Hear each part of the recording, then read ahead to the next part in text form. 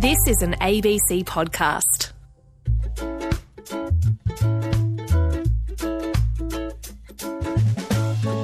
Can you be more Pacific? On ABC Radio Australia.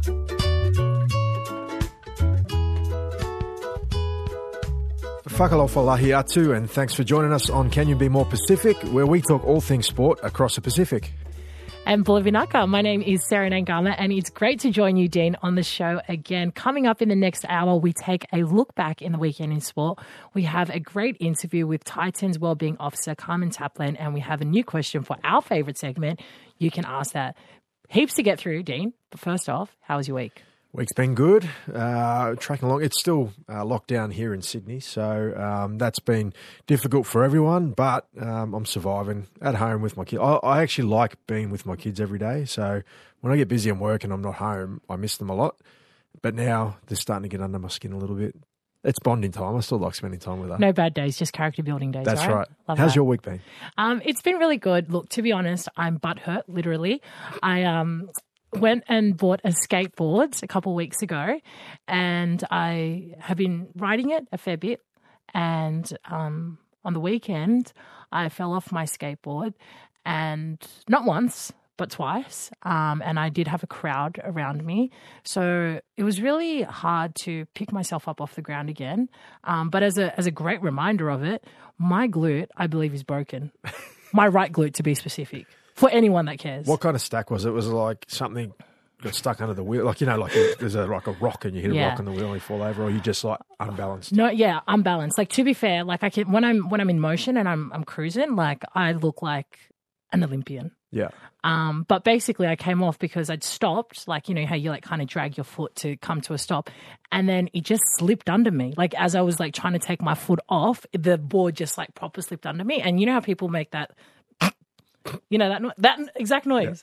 Yeah. And I saw, I just did it thinking about it. Sorry. Yeah, and it happened, and I was really embarrassed. So yeah, other than being butthurt, as long as you dusted yourself off, you got back up and got back on the board. And that's exactly what I've done. I've dusted myself off and I've started again, and week's been great. And yeah, I've just, you know, I've really had to dial it back because my glute's really affecting my day-to-day life at the moment. Like I normally love to go for a run, but I had to go for like a really humble walk, slow jog. With a limp. Yep. So it was fabulous. Anywho, to the sport this week. Plenty to get through. In the NRL, there was a bunch of games on the weekend that sort of had an impact on the 8. But also the first one that sort of springs to mind is the Storm 34 defeating the Titans 20, because for the Storm, that's their 19th consecutive win. It equals the Sydney Roosters of the 1975 season, so it's a massive record. The stats on the man. They get an opportunity to break that record and hold it as their own this week, but a huge performance from the Storm, minus a few players. Yeah, it was a huge performance. I mean, the Storm are just so impressive. It's hard to think anyone can break their winning streak. But as we know, and we saw last year with the Panthers, you could have 17 consecutive wins, get to the grand final, the game that matters most, and not put it away. So just got to watch this space. But man, Storm, too good. Yeah, very, very good. Marion Sebe, who was actually in the West Tigers system, I knew Marion when I was still playing. And in his first appearance for the year, Marion scored his 5th career try, and this is how it went. They work it left. Munster away to Kenny Bromwich to Pappenhausen. He sends it on the inside to Addo-Carr. Straight past Fogarty. Seve with him. Now they're back. Marion Seve will score between the posts. Set up by Pappenhausen and Addo-Carr. Try to the Melbourne Storm. There's some familiar names in there. Addo-Carr, Ryan Pappenhausen, but Seve on the end of it. Huge names. I love Andrew Moore's voice.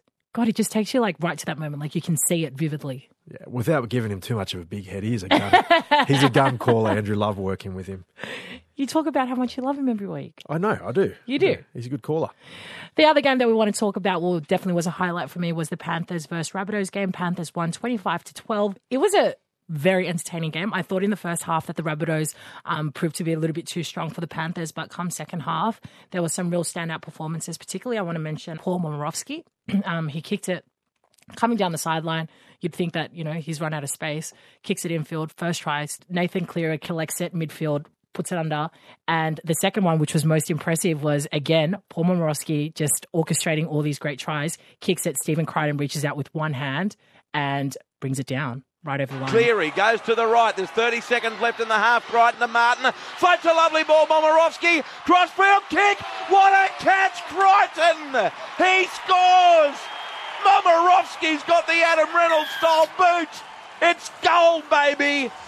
It's gold, baby. I love that. And honestly, he was so instrumental for the Panthers. And then the last try came from the Panthers hooker, Apisai Coruscant. He basically did a no-look and sold me even in my lounge room and just slotted through.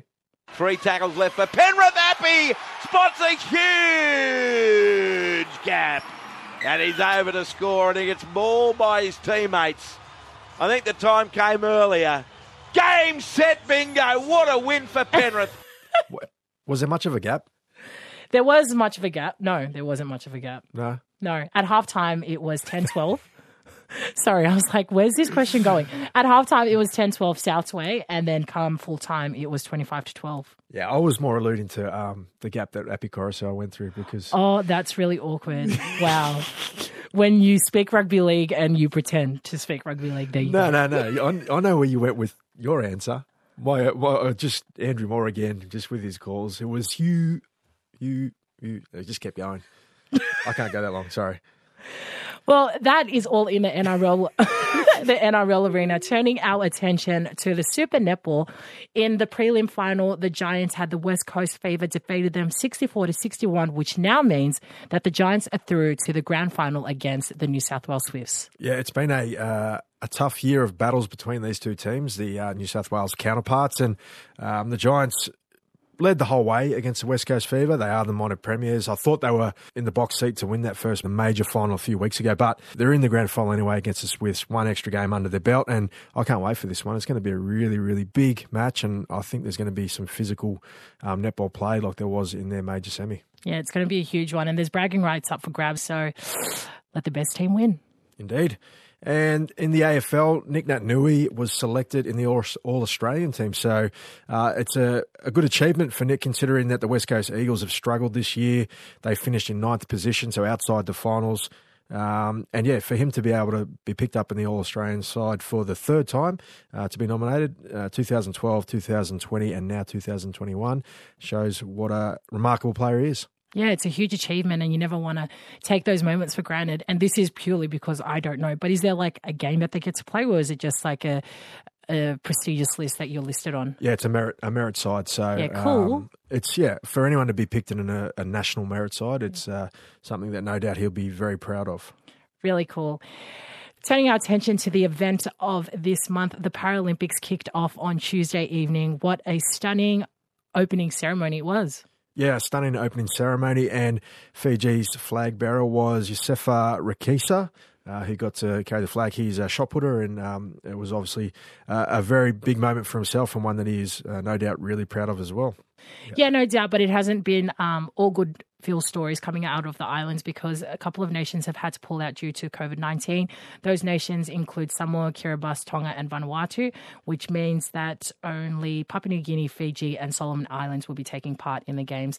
It's hugely disappointing, purely because, you know, every athlete dreams of participating in the Olympics, and to see that taken away from them because of this deadly virus that is just causing havoc everywhere is really sad. Yeah, it is sad, and you're right. It's happened at the Olympics that just finished only a few weeks ago, with nations withdrawing athletes, Pacific nations withdrawing athletes, and again, for it to occur in the Paralympics is disappointing for those nations and for those athletes that had no doubt trained for now 5 years to prepare for this meet and don't get the opportunity to do that. It is disappointing for them. Talanoa time on Can You Be More Pacific? All right, so this week on Talanoa Time, we're lucky to be joined by Carmen Taplin. She's a wellbeing officer with the Gold Coast Titans. She's been in the rugby league world for a number of years, working with New Zealand Rugby League, with the Roosters, and basically helping bring through, and the Warriors, I should say as well, but helping bring through young rugby league players into the elite environment and doing a very good job at that. Carmen Taplin, thanks for joining us on Can You Be More Pacific? Thank you both for having me. It's a real honour, actually. So, yeah, I was stoked to be on. as I said in the intro, your resume is pretty big, and I've known you for a few years now. We were lucky enough to do some work together in the wellbeing space. What is it, I guess, that attracted you to rugby league in the first place?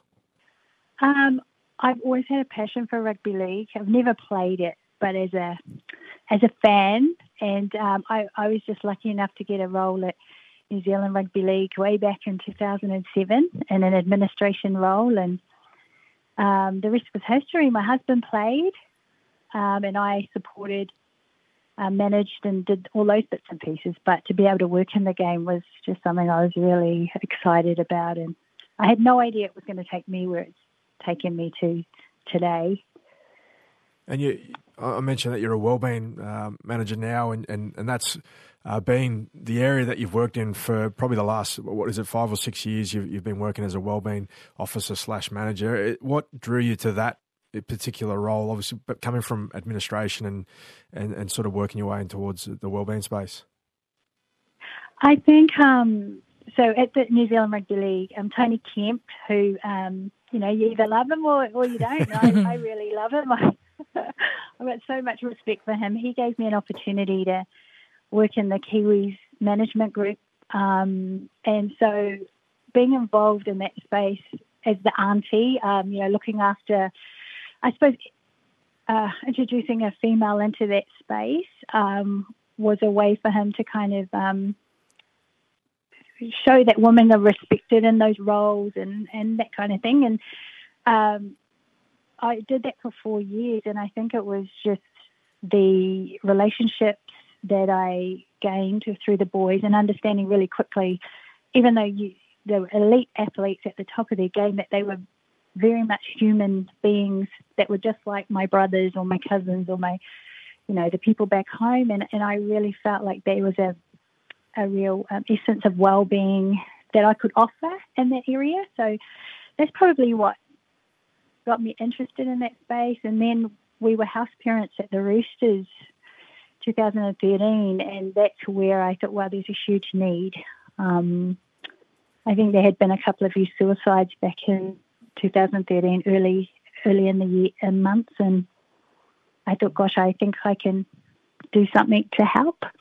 And that's probably started it. Carmen, it's pretty crazy to hear about your story, about where you started to where you are today, and no doubt being a wellbeing officer, you have a huge role that's all-encompassing when it comes to supporting the teams that you're involved in, as well as the boys and girls. I have a question in regards to, I guess, how important is your culture in helping you in your day-to-day role as a wellbeing officer? Oh, it's huge. I think, being Māori, and I'm from that. My parents were in the, back in the day where Māori, you don't speak Māori, you get punished if you speak Māori. So I was probably wanted to learn so much more but wasn't allowed to. So now that I'm a bit older, a lot older, but the value of my culture is just so important. And for me, seeing it even through the wellbeing space, how key it is for that connection. Like for me, that connection to home is so important. The intrinsic strengths that we have as Māori or Pacifica or Indigenous, it's where we feel our way through things more so than needing the data in front of us to know that this is the right thing to do. We're trusted more by our instinct, and to be honest, that's been a real guiding light for me in the work that I do. It's a blessing. I think when you look at the makeup of the NRL and the NRLW, the percentages are huge with regards to our Pacifica, Māori and our Indigenous players. So I think if we, can do more in that cultural space in the wellbeing area, I think a lot more of our players would be flourishing or would be thriving. It's an interesting point you make about the disconnection that some may have to culture from an earlier age. Do you see that rugby league and sport in general actually provides opportunities for players? And this is something that I've personally sort of observed in rugby league, is that players have an opportunity to learn more about their culture through rugby league? Oh, definitely. I think with the Pacific programs that Nigel Wagner, I think he started, and you stepped into that mantle and drove, and I love that. Dave Sulamuna and his space is trying to do a lot of work in the Pacifica space to, I suppose, champion that for all the players. The NRL are fantastic in allowing us to do that. And, like for me and the work that I do, I kind of say, okay, what are the guidelines? Oh, yeah, I'm going to go, I'll stick to the rules, but I'm going to do it a little bit different. And that's what I love about the game.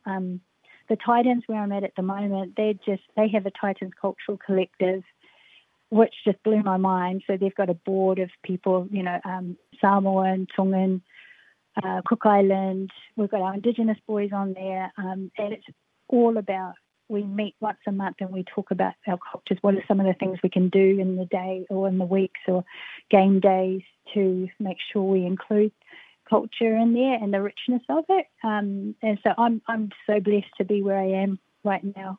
That sounds like such a great initiative. I think often when we talk about diversity and listening to different voices, it could be the same people in a boardroom every, couple months. But the fact that you guys are meeting once a month to actively discuss what can be done, I think is such an important step to just creating a game that is inclusive and allows our players to truly express themselves and learn more about their culture.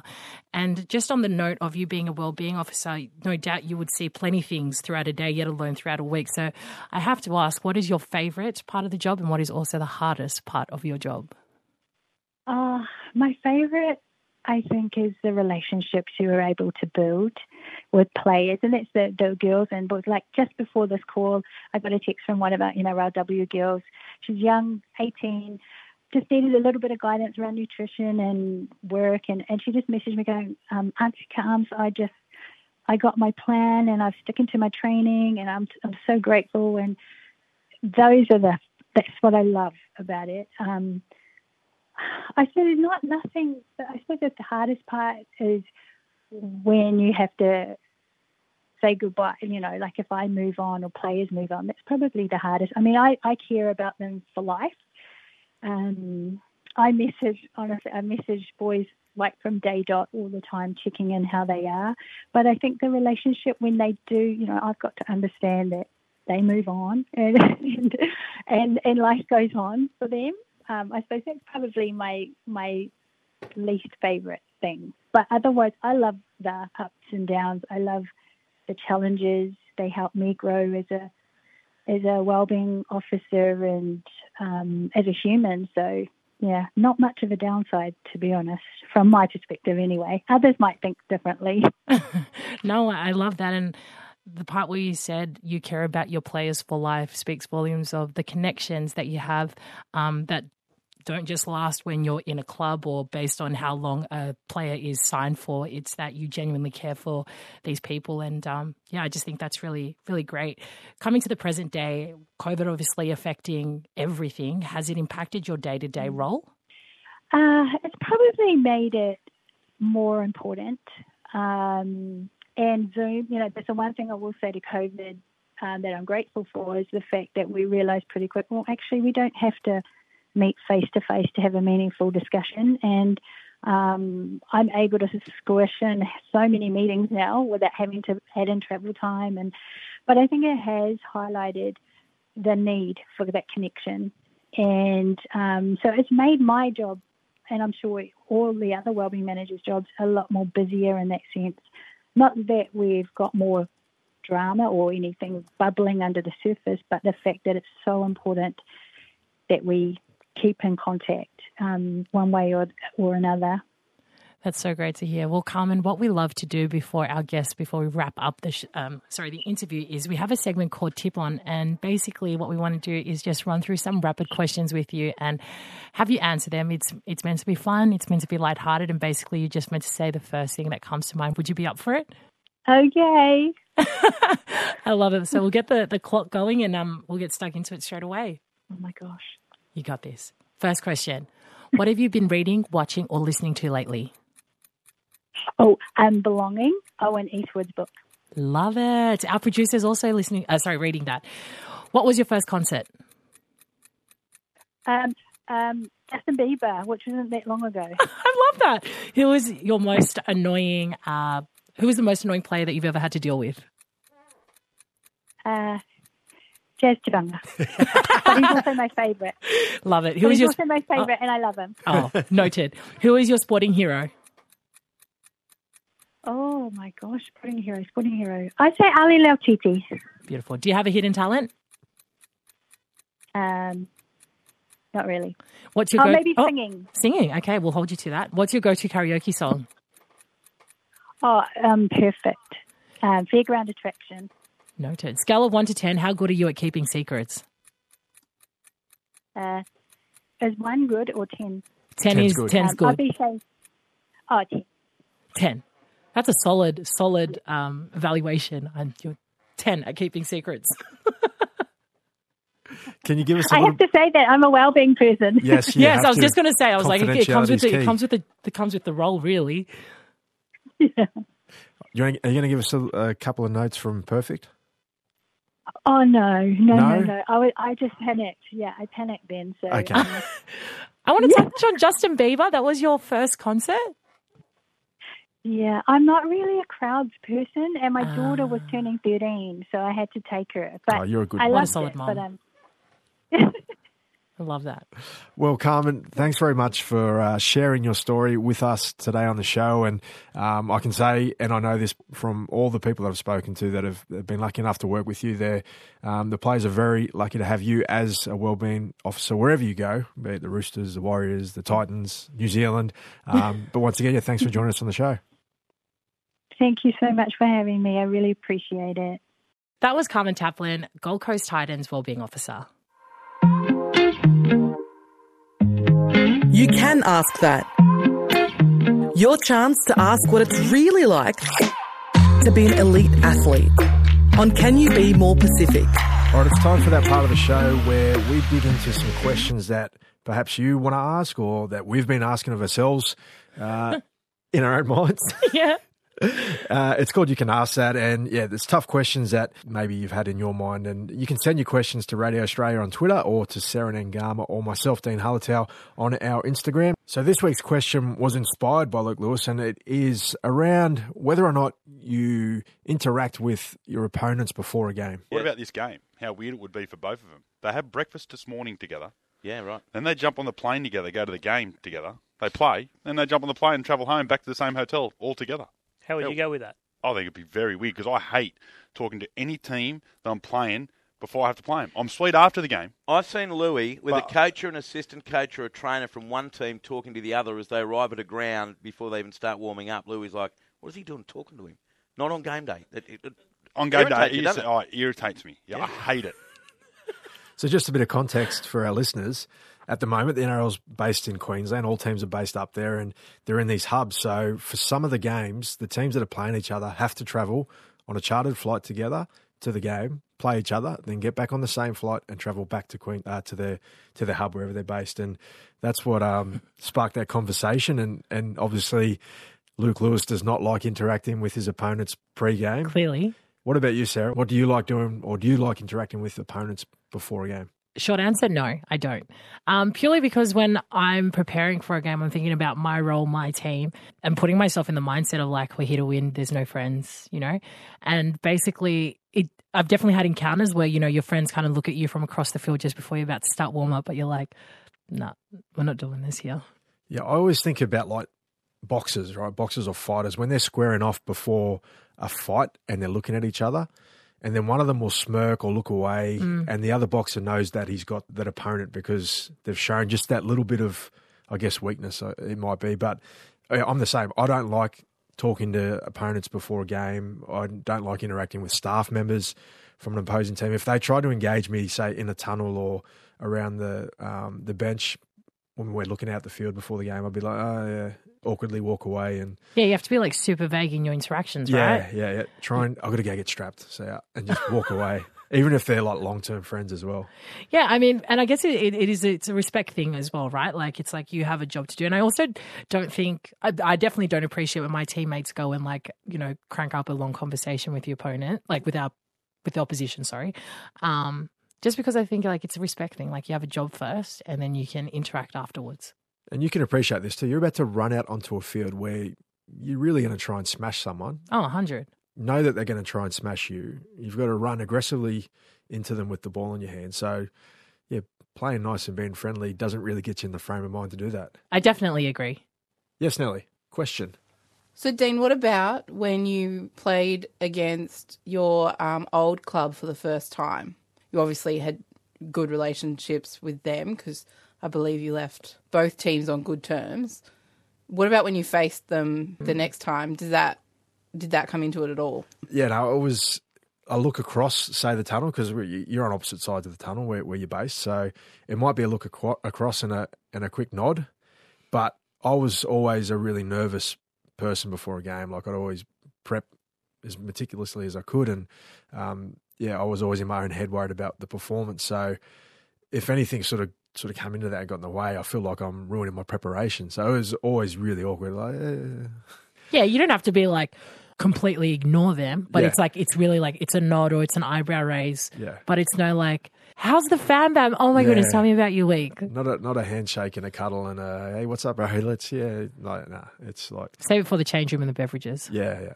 Well, I guess it's really interesting to hear that both of our takes are quite similar in the sense that we don't really want to interact with the opposition, and it's not a sign of disrespect. It's just a sign of preparation and I guess respect for the job that you're about to do and the people around you are going to help you achieve that.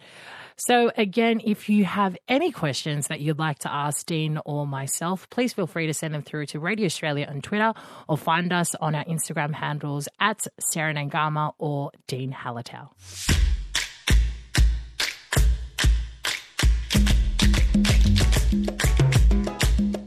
Can you be more Pacific? On ABC Radio Australia. Oh my God. Woo! Can you be more Pacific? Talking all things sport across the Pacific. Coming up next, we get a report from our man on the ground in PNG. We've got our favourite social media content for the week and also in the ruck. Today we're lucky to be joined by Peter Pussel, who is a reporter for The National in Papua New Guinea. And Peter, it is a pleasure to have you on the show. How are things in PNG at the moment, Peter? Well, as you know, COVID-19 has impacted a lot of areas. And in terms of sports, the major competitions actually restricted fans from coming and watching. So games are being played at empty venues, basically.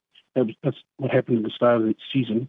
But as we're coming to the end of the season, they've relaxed some of the restrictions. And for the Digicel Cup here in PNG, which is our number one rugby competition, they're into the finals and they've relaxed the restrictions. And now we're having fans coming in, I think, at a close to 100% capacity at our main venues.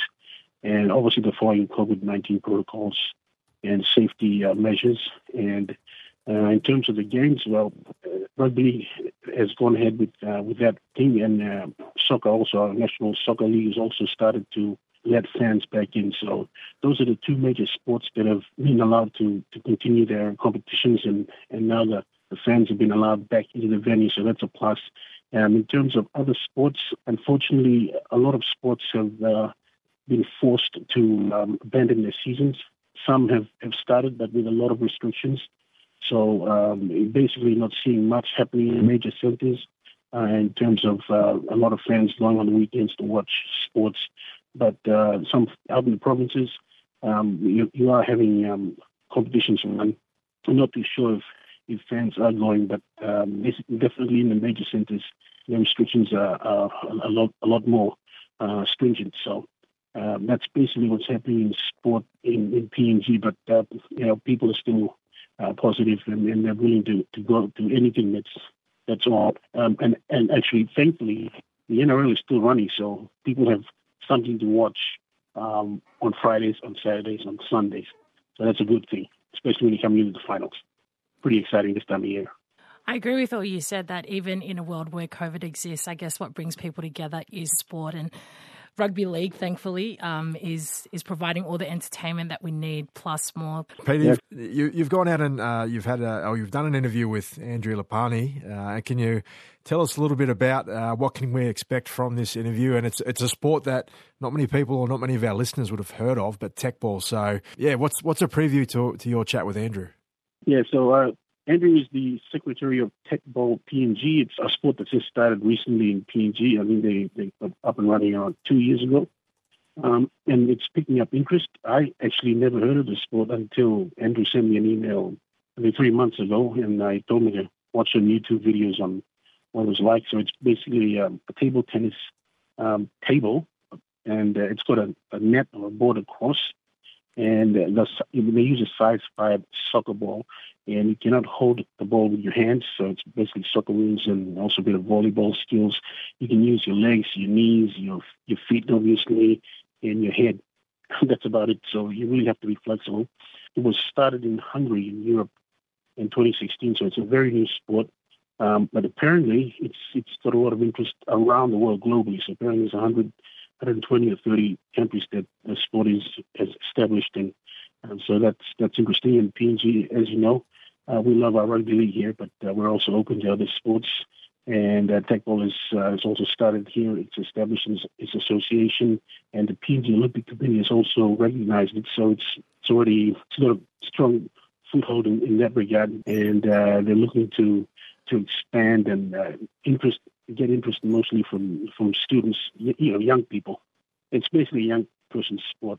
Can't really see anyone over 45 playing it. Well, it's the first time I'm hearing about it. You'd never heard about it before. I've never heard about it, and I struggle to kick a soccer ball on flat ground, so I don't know how it'd go with a curved table. Thank you so much, Peter, for giving us an update of all the things that are happening in sport in PNG. We thank you for your time, and we look forward to hearing more reports from you throughout the year. Sure, no worries. All right, Dean, thanks for the opportunity. Always happy to help out. I'm here with Andrew Lapani, the Secretary for Tekball PNG, and he will tell us a little bit about this new sport that's in PNG at the moment and growing. It's an interesting sport. First of all, welcome, Andrew, to the show. Can you be more specific? Just tell us about the history of the sport very briefly, and what you're trying to achieve in PNG, and what have you done so far, and what the future holds. Thanks, Peter. One of my favorite shows. Can you be more specific? Love the show, so it's a pleasure being on it again. So Tekball, it is growing in Papua New Guinea, and I get asked a lot, what is Tekball, by a lot of different people. And so the easiest way, I guess, to explain it is it's a sport that sort of brings together elements of table tennis in the fact that the table that is used to play the sport on is curved, but it is the same sort of shape and design of a table tennis table. And then elements of football or soccer and volleyball, I guess. So in terms of soccer, you can use all parts of your body except for your hands, just like in soccer. And we play with a size 5 soccer ball. And then volleyball, you have 3 hits in volleyball to get the ball over to the other side of the net or the table in this case. And it's the same in Tekball. Similar to table tennis in that you can play singles, doubles, mixed doubles. And like all those sports, it's a lot of fun. A very challenging, skillful sport. And as you said, we have now introduced it to PNG. So we're very excited about that. Tech PNG is the national federation for the sport in Papua New Guinea. We just recently were given membership into the PNG Olympic Committee, so the National Olympic Committee of Papua New Guinea. And that gives us a bit of credibility and allows us to really pursue our ambition and our vision for the sport of Tekball in the country. So Tekball, that's our history in PNG, very recent. We started laying the foundations for our establishment in the country last year in 2020. We were accepted into the International Federation for Tekball, FITEC, last year. And as I mentioned earlier this year, now a member of the PNG Olympic Committee. Tekball, interesting in how it came into the country or how we came to learn about it. So FITEC is the international body for Tekball, and they have been trying to grow the sport throughout the world. In fact, they lay the claim to it to being the fastest growing sport in the world. And I think there's evidence to justify that in the fact that their social media following is exploding. So if you're on Facebook, Instagram, Twitter, TikTok, any of those social media platforms, just follow Tekball and you'll see that there's quite a big global community out there. The sport was only really invented in 2014 by a group of friends in Hungary. I know you're hungry right now, but we're talking about the country in Eastern Europe.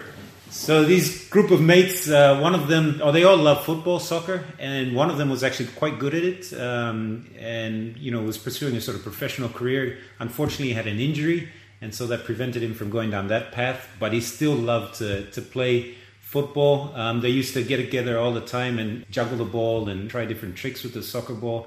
They had a table tennis table, so they started to do those same skills on the table tennis table, and then they thought, to make this game even more interesting, we should put a curve into the table. So they got a proper designer to go ahead and do all that architectural stuff to make the table work for them. And in 2014, they invented the sport, and just in this short period of time, 7 years, it's grown all over the world.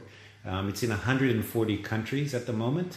Here in the Oceania region, there are 7 countries, with PNG being the most recent one, to get on board and become a national federation of FITEC. So we have American Samoa, Cook Islands, Guam, New Caledonia, PNG, as I mentioned, Tuvalu, and Vanuatu as the 7 countries in the Oceania region that have a Tekball federation. And I know, the similarities with football, with soccer, that it's only a matter of time before Fiji and Solomon Islands, Samoa, and some of the other Pacific Island countries out there get on board. So if you're listening right now and you're based in Solomons or Fiji or Samoa, get in touch with FITEC. I know that they've been sending the feelers out to people in those countries, trying to get them to establish the sport and grow the sport, and they'll be very interested in hearing from you. But here in PNG, as I said, our vision is to grow the sport. And you mentioned that we've been holding some tournaments. So we had our very first tournament last month. It was a great success. We had a whole bunch of people taking part in a singles competition and a doubles competition. And the feedback from them that they really enjoyed it. They're already asking for when the next tournament is. So we're planning to hold our next tournament in the coming months. And further down the track, hopefully send our first ever PNG Tekball representatives to the World Championships that are happening later this year. So we're excited about that as well. And obviously the long-term dream is to see the sport grow throughout the country. Currently, as we've just started, we're only based in the major centers here in Port Moresby, some interest in Lae and Madang. So we want to grow the sport not only in those major centers, but throughout the country as well. So if you're listening here in Papua New Guinea and interested in understanding a bit more about Tekball and seeing how you can get the sport going in your own village or in your own community, please reach out to us. We've got a Facebook page, we've got a Instagram page, or you can just email us on techpng@gmail.com. But our long-term vision aligns with the vision of FITEC, the International Federation, and that is to see Tekball become an Olympic sport. They're very passionate and they're pursuing this with a lot of vigor. They're ticking a lot of the boxes in terms of making sure that they comply with what the IOC would like to see from Olympic sports. So as I mentioned, they've grown rapidly in the last 7 years, over 140 countries playing. It's inclusive sport, so men and women obviously playing, and in all regions of the world, all corners of the world. And they've just recently introduced Para-Tekball as well. So not only in the Olympics, but maybe in the Paralympics in the future. And they've set their target of being an Olympic sport, and hopefully on the program. I think Paris is just around the corner, 3 years away, which might be a bit too soon. But we've got LA in 2028 as the host of the Olympic Games. And then obviously the exciting news that the Olympics are coming to our region in Brisbane in 2032. So that would be fantastic if Tekball is on the program at the Brisbane Olympics, and even more better if we can see some PNG athletes representing the country and part of Team PNG at those Olympic Games in Brisbane. That would be a dream come true. So that's where we're going. It's a long road ahead, and we've just started, obviously.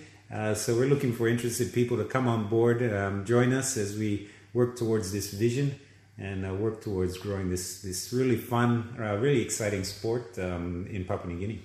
Well, Andrew, I think you've answered the question in full. I think everyone out there would now be interested in Tekball. And Tekball is spelled T-E-Q-B-A-L-L, is that correct? T-E-Q-B-A-L-L. So if you Google it, or if you're on YouTube, actually, type that in and you'll see some amazing videos of people playing Tekball, making use of any sort of flat surface to have a bit of fun. And that's the beauty of it. It can be played anywhere, especially COVID. And those of you in lockdown at the moment, you don't need a big space. Just get the soccer ball out and start hitting it and playing with friends. And I think that adds, or one of the reasons why Tekball has become so popular. Another reason why I think it's also so popular is we see a lot of sporting personalities, especially some of the big international football professional players, getting their Tekball tables out and playing. And you see a lot of the clubs have Tekball and are integrating Tekball into their daily training regimes. I think very recently the big news of Lionel Messi leaving Barcelona and joining Paris Saint-Germain, And on his very first day of training, he was playing tech ball. And it just goes to emphasize, how fast and how widely accepted this sport has become, and the potential that's there. So yeah, in the region, we want to see it grow as well and reach its full potential here in the Pacific. Well, Andrew, thank you very much for your time, for sharing all that wonderful information on tech ball and its introduction in PNG. We wish you and the sport all the best, and we'll probably see you playing that sport on a table somewhere this weekend or the next weekend or sometime this year. Thanks a lot, Peter. That's our reporter, Peter Pasal, talking all things tech ball in PNG. Yeah, what a sport, tech ball. I don't think I'd be any good at it because I'm terrible at soccer and can't use your hands. Flexibility is not my strong suit either. How would you get? I reckon you'd be all right at tech ball. I mean, I'd have to try it, but I also am known among my friends for giving up very easily when I'm not good at a sport. So, I mean, I can't even imagine. Pack up the table and walk off. Yes, that is part of my tantrum. But no, I just can't even imagine trying to create a new sport from scratch. And to hear in the report that they're trying to make it an Olympic sport one day is huge aspirations for a new sport. Well, it's got a world championships. There was it seven nations that they said in the Pacific region that now have tech ball as one of their sports. So it is a growing sport by the sounds of it. And if the region picks it up, and we can see some PNG athletes participating at world championship level and Olympics. Exciting. Next minute, you and I at the tech ball world championships, preparing to go to the Olympics, representing Australia. Look at us go. Can you be more Pacific? Keeping it social. Another week, another post. Time to talk about our favourite socials from this week. Dean, why don't you go first? All right. I was sent this one by our producer, Nelly, actually. She's doing your homework for you? Yeah, she's helping me out. You've seen my social activity. I'm not very prevalent on there. Can confirm. So I need some help. But this one got me laughing. It was Ruby Tui, the sevens player from New Zealand, who successfully won a gold medal at the Olympics. Returns back, has to hotel quarantine like all the other athletes do when they return. And so she was quite happy to be getting out of, as you would be, out of quarantine after 2 weeks and time to go home and celebrate the gold medal with her family. But then gets home and has to shut it down at home because New Zealand's a lockdown. That sucks, man. I'm free, fam. We're out of here. I'm officially out the gate. Let's go. I can't help but laugh because I've had the opportunity to speak to Ruby before and she's just hilarious. And I mean, I could not imagine anything worse, like being locked down in a hotel room and then having to go home and you're in lockdown again. Yeah, it's a bad situation that a lot of people are facing at the moment, but she made light of the situation. She made light of it and had a bit of a laugh. And she's a great character. We've seen her through the Olympics when she's gone viral with her interview she did with BBC. And yeah, that was my social for the week. What about yours? What's your social for the week? Mine is a little bit different compared to what I normally spotlight. It is Andrew Fifita. As we know, 2 weeks ago, he was placed in an induced coma due to a throat injury. I couldn't even imagine what he's going through, what his family's going through, but he put up a picture of him and another patient on his Instagram, and her name is Lexi. And basically was like, if you thought, I've been going through a tough time, forget about me. Like, you should be thinking about Lexi, like she's a trooper. And I just thought, like, man, you have no reason, I guess, to be selfless in a moment where, you're faced with your own trauma when it comes to your health. But he, by the looks of it, he's still in his own hospital gown, has made around and is bedside with this girl, and just I could imagine having a chat to her. So I thought that was really, really special because he's just going through a hell of a lot himself. Yeah, he's a guy with a big heart, Andrew Fifita. He wears it on his sleeve as well. And looking at the photo on his Instagram page, and she's got a big smile on her face, Lex. So huge. Well done to Andrew for sharing that on his social media and actually getting some attention for her as well. Her @ is Move for Lex. So if anyone wants to jump on and you'll see the challenges she's going through, but nice of Andrew to do that. If you want to see the post, just head to Andrew Fifita's Instagram and you'll be able to find it there. And for Ruby Tui's post, head over to her TikTok, Ruby Tui, @ Ruby Tui. Good work, Dean. Yeah, social guru over here.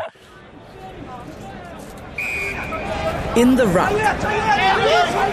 Tackling the tough headlines in sport on Can You Be More Pacific? So this week in the ruck, some of the headlines that we're tackling, we're going to kick it off with two things we spoke about last week, and we mentioned it in our socials for one of them. That was Andrew Fifita, obviously a very serious injury to his larynx that he suffered a fortnight ago against the Newcastle Knights. Andrews had to go into ICU, induced coma, had surgery and is recovering, thankfully. So it's good to hear that news come out of the Sharks camp and out of from Andrew and his family that he is on the mend. It's a huge relief, no doubt, for them. Yeah, it was scary. It was a scary moment for anyone who follows the NRL to know that, you know, one of our biggest stars and household names was going through such a traumatic time and so suddenly as well. But as you said, we are glad to hear that he's recovering. In other news, Totai Kefu was injured following a home invasion. It was really unfortunate. Like, it's actually the scariest thing I think that could happen. You know, you're sleeping in your home and people break in and it's just a burglary gone wrong. He's suffered some stab wounds, was rushed to hospital. His wife was, his two kids were, but thankfully he's now out of hospital. And I was actually speaking to Tafa Pilota now, who is a former Wallaby. And as we know, Totai Kefu is a great Wallaby himself. And he just said that, you know, the way that he remembers Totai is someone that had so much time for everyone. And in an interview after he had come out of hospital, he was so compassionate towards the people who had hurt him and his family and had caused this traumatic season in their life. So again, they're not great stories, but it's just beautiful to hear that both of them are recovering. And we wish them all the best on their journey. Another injury that I want to make mention of on the weekend, and it's more about this guy, and it's similar to Andrew's story, I guess, in that Ronaldo Mulitalo, also of the Sharks, in their game against the Tigers on the weekend, he suffered, and he was having a great game, by the way. He played unreal, and he suffered a broken jaw in the middle of the game. And there was shots of him from the sideline on the bench as the game was still continuing, and he was visibly upset he knew that he'd broken his jaw pretty badly, and it probably meant that it could be the end of his season. But after the game, he took the time. They played in Rockhampton, so great for Rockhampton to get a fixture, regional area in Queensland. And Ronaldo wanted to show some love to the fans, so he walked around the field with an ice pack on his jaw that was looking like it was hanging by a thread, and he gave his boots to a young Sharks fan in the crowd, and waved and clapped all the fans, and still visibly shaken by the injury. So shout out to what a guy. Shout out to Ronaldo for just being a good guy, and again, we wish him well on his recovery too. Turning our attention to the rugby union, last we spoke, the Wallabies versus All Blacks Bledisloe match, Game 3 actually, was cancelled. However, we've just received news that Game 3 will now go ahead in Perth. The date is still to be confirmed, but I guess this is some good news because the Wallabies were looking forward to hosting a match on home soil, and they were already camped up in Perth and then had found out that there was no game. So I guess it's the light at the end of the tunnel. They would have, you know, no doubt been looking forward to it, and now they have the opportunity to play the All Blacks. Yeah, there was a bit of mud being slung across the ditch. There really was. There was so much shade. There was the Wallabies or Rugby Australia saying they were sideswiped by this, so they didn't see it coming. And then New Zealand said, no, we had these conversations and blah, blah, blah, back and forth. And in the end, like you say, it's going to go ahead in Perth, reschedule. We're still waiting on a date for that, but hopefully we get that soon. Also, the Rugby Championship, which was in limbo because of this, has also been a commitment to play that in Queensland here in Australia. Yeah, it's huge news. There was a lot of, like as you said, people were in limbo, didn't know where this championship was going to be played, if it was even going to be played. But it will now take place in Gold Coast, which is great news because there are international sides that will be heading into Australia and will give fans a great spectacle of rugby. Yes, good to see some international rugby getting off the ground. And on home soil. But that's not all in rugby news. Fiji Sevens is currently waiting on a decision as to whether they will play in the Vancouver Sevens or not. Yeah, this is big for the players and the staff that are all involved here, because should they decide to go ahead and play over in Vancouver or in Canada, then, of course, they're going to have to go into a bubble again, and they're going to have to quarantine. It's for some period as well, and on return. So it's a really big ask for the players who just went through a 5-month long campaign to play at the Olympics. Sounds about right. So you could understand the staff and the players electing not to take part in the sevens, pending changes internationally with travel and whatever else happens with COVID protocols and guidelines. But yeah, if I was in their shoes, I would say no. What about you? Yeah, if I just come off an Olympic campaign and had secured the gold and had been away from my family from, say, for instance, 5 months, there's no way you could convince me to jump back on a plane and go to Vancouver Sevens. I mean, if they were to go to Vancouver, no doubt they'll be heading into it as tournament favourites.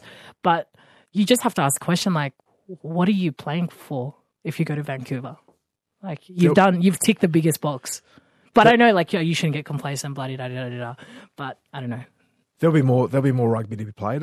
Some might be in a position where they're like, no, I'm young, I want to play. Every opportunity to represent Fiji is a great opportunity, so you can understand that. But there will be more tournaments. Yeah, there'll always be more. ABC Radio Australia. Can you be more Pacific? Well, that's all we have time for. But we will be back. Same time, same place next week. Yes, so if you missed the show or you just want to listen to all of this magic again, it'll be replayed on Friday, 2 p.m. PNG time, or you can find all our episodes on the Radio Australia website. It's all Kia. More there.